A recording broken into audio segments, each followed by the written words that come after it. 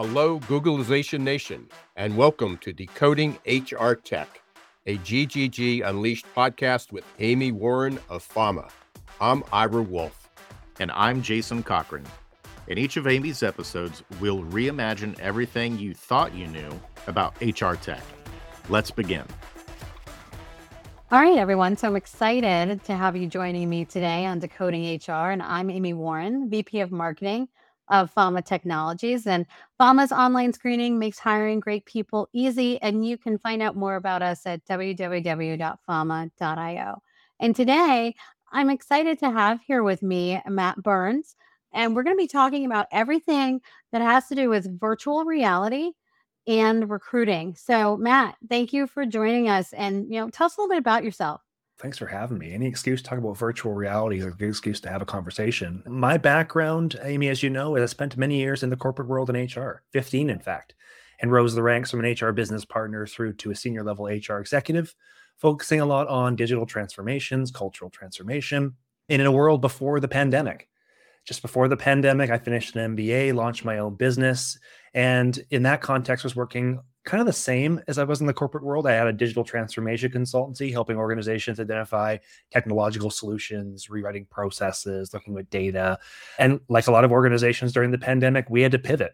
One of the ways that we pivoted was into virtual reality. In 2020, hosting a conference with Microsoft that saw 800 people come together, 400 of them were in virtual reality headsets, 60 speakers, all in virtual reality headsets. And at the time was the largest HR conference ever put together in virtual reality. So, I mean, it's funny what the pandemic does. These days, a lot of the same stuff, helping organizations figure out how to use technology most effectively to address this new future of work. Yeah, like one of my favorite stories is what you were saying about the pandemic. You bought 3 things. Yeah. And one of those things that you bought was a VR headset, and here we are today, right? So it's amazing that some of the things that were essentially birthed from the pandemic. And so, you talked a little bit about like the biggest event in HR and virtuality. I wouldn't be surprised if most listeners don't even know that something like that happened and that many people attended. In talking about that and just talking about recruiting in general, what are some of the top use cases that people are using VR for in the recruiting process? Like I know that was a conference, but what are some of the other things that you're seeing or even your clients are doing? One of the challenges we had with the conference is the same challenge I'm going to have answering that question. And it's because virtual reality is such a unique medium by which to communicate that unless you've had a firsthand experience in a virtual reality headset, it's really hard for me to tell you over a podcast what that feeling is like. But I'll do my best to try, Amy, because I think the question's a really good one. Think of virtual reality as the halfway step in between being in person and being on a Zoom call. You're not quite in the same room as the person, but you feel much more immersed in an environment, digitally speaking, with that person in virtual reality. So when it comes to things like recruitment, I would advocate for the use of virtual reality at any intersection point where you think the candidate experience would benefit from greater intimacy. Here's what I mean by that. Interviews. Interviews traditionally have been conducted face-to-face. I've been in HR so long that I remember a conversation around, should we have interviews over Zoom? Or should they always just be face-to-face? We've now, of course, adapted to having Zoom interviews.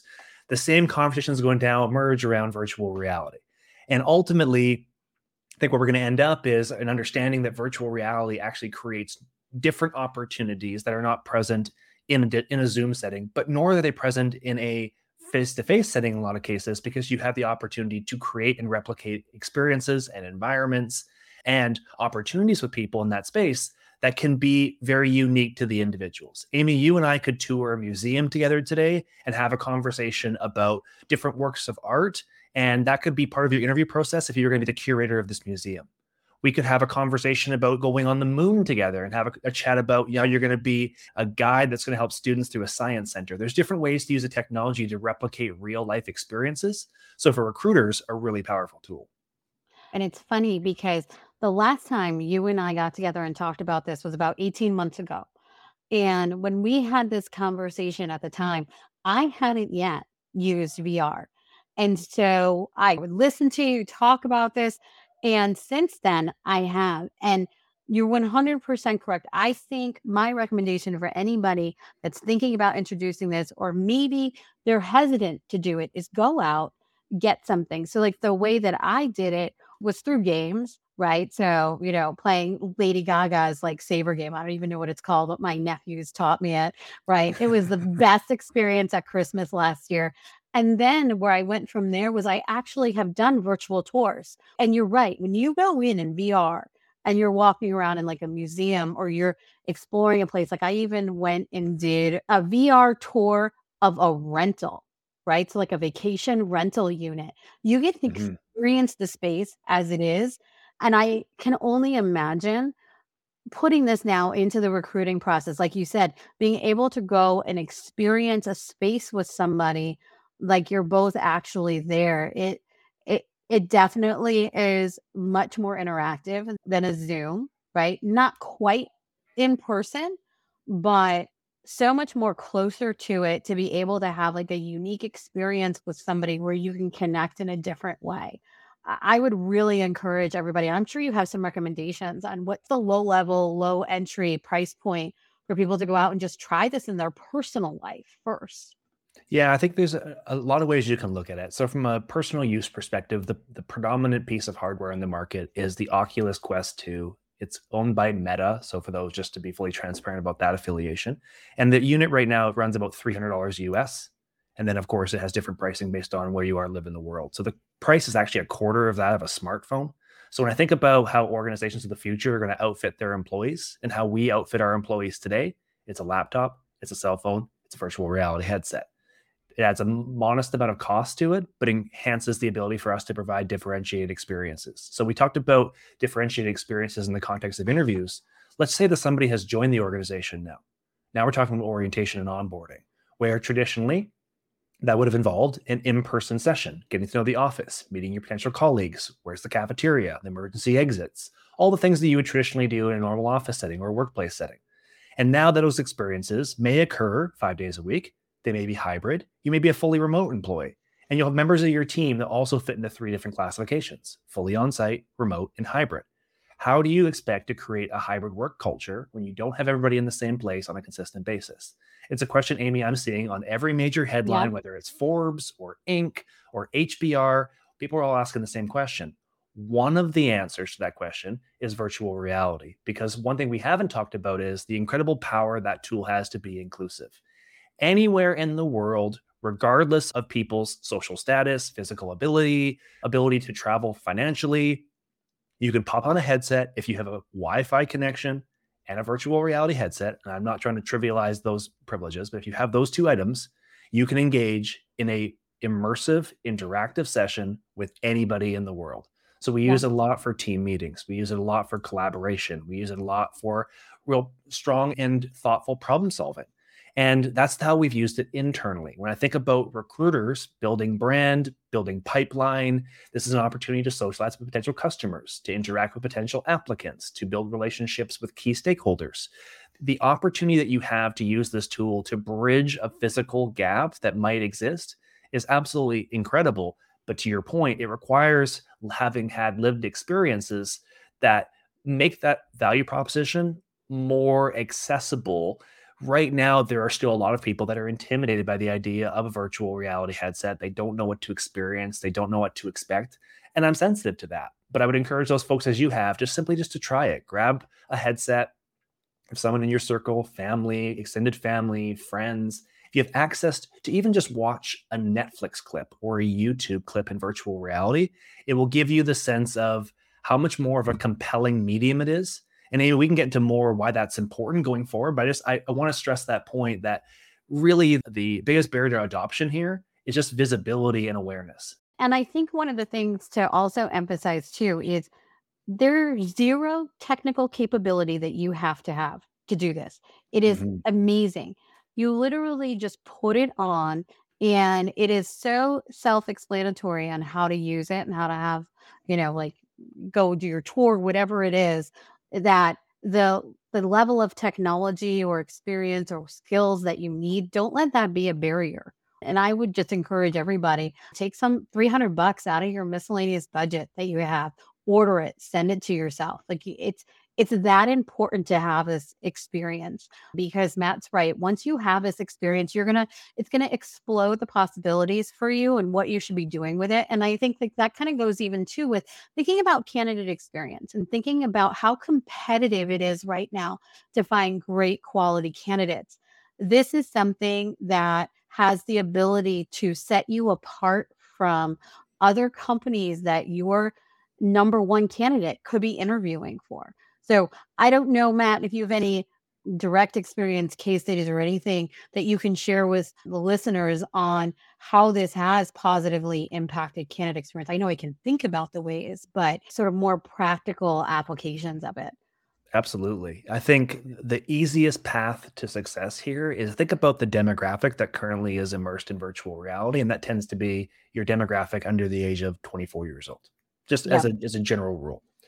If I was a technology recruiter right now looking for full stack developers and I had a hard time finding them, I'd be going to all the major universities that I could and getting access to virtual reality interviews to developers. I would I talk to love them that. in a communication medium that they're more comfortable with rather than Mhm. forcing them through our bureaucratic corporate process and then competing with everybody else doing exactly the same thing. I show right off the bat that we're different. We value you and we value technology and innovation in our organization. For a $300 investment for a full stack developer that I may have to compete with 20 other firms for, that's a perfect example of how I've seen organizations use it. The other area I've seen use it, Amy, is in the sales process. So we'd actually, as an organization, sent the headset off to prospects doing our full demo, but doing it in a way that is completely unique. We're doing it in a virtual reality environment, giving somebody a completely differentiated experience. And in those cases, we've had a lot of success in bringing deals through to close. So those are two use cases that I've seen personally. There are lots more. And to your earlier point, when we start to put more people in these headsets, their imaginations will run wild and we'll see all sorts of cool iterations of what this could look like. And I love that because to me, this is a differentiator for if you're a smaller organization, and by small, I'm talking 500 employees or less, and you're trying to compete for top talent against some of the bigger companies that are out there that have a great employer brand, and you don't have that. This is your differentiator. This is what gets you to be seen by some of those top candidates in a way that maybe you wouldn't be able to be seen before. I think the one thing like I want to kind of wrap up with here is what should people who are thinking about going into this, right? These are some of the questions that I like to ask at the beginning. Hey, maybe I'm not that tech savvy. What do I ask? Is there anything that I need to be aware of as I'm starting to kind of get into this? Are there any resources that I can go to? Obviously, Matt, you're a resource in order to help people get from, hey, I want to try this to I've tried it. I'm interested. Where do I go from here? What do I need to be aware of? It's a really good question. And I don't have a great answer because it's a market that's still very much developing. So, virtual reality has been in existence for over 50 years, but its primary use cases have been in industries like defense, gaming, and not traditionally enterprise use cases. It's now coming into more of a popular state. What I've been using where I go to information is I subscribe to a number of publications that have a virtual reality recurring dialogue. So whether it's Microsoft and their Mesh program, whether it's some of the other media publications, the ones you look at, Forbes and HBR, I'm constantly scouring Google searches for what's happening in virtual reality. I'm also blessed with a network of people that I interact with that have visibility to more of the industry level information. Either they sit inside of organizations and are having effect, or they have investments in other parts of the industry. So I've had those conversations. And then ultimately, I think it's in speaking with organizations that, to your point, are actually going through and applying and learning from these experiences. The people that are kind of that first generation, as it were, of pioneers in this space. We'll look back, Amy, 10 years from now and laugh, talk about how virtual reality is just a common standard in the same way we'll talk about how mobile is a common standard. And 10 years ago, we were debating that relevancy. So it's very much a cool opportunity now to get ahead of this. I would encourage folks to reach out to me on LinkedIn. Matt in VR is my handle on LinkedIn. Find me on there. And I think you'll be able to see more from me on that front going forward. I'm really passionate about this space, as you know, and looking forward to closing some of those gaps for folks that may be more interested in the use cases for their technology. So for everybody who's listening, again, just double down, encourage you to try this. Borrow kids and neighbors, just throw it on, try it for 15 minutes. And it's going to make the conversation that Matt and I are having today just that much more rich. So with that being said, Matt, thank you so much for joining us and sharing your thoughts on this. And I hope I have you on again in a year and maybe a year and a half, and we'll see where we are then, because this is just transforming so much of what we're doing in business with VR. So thank you. And for everyone, this is Decoding HR Tech with Amy Warren from Fama Technologies. And I'm looking forward to talking with all of you next time. Thank you. That's it for today's episode. Thank you for tuning in and learning about the future of HR tech. We'll be back next month with Amy for another episode. But until then, please check out Fama's website at fama.io. That's FAMA.io. Until next time, don't let the shift hate your plans.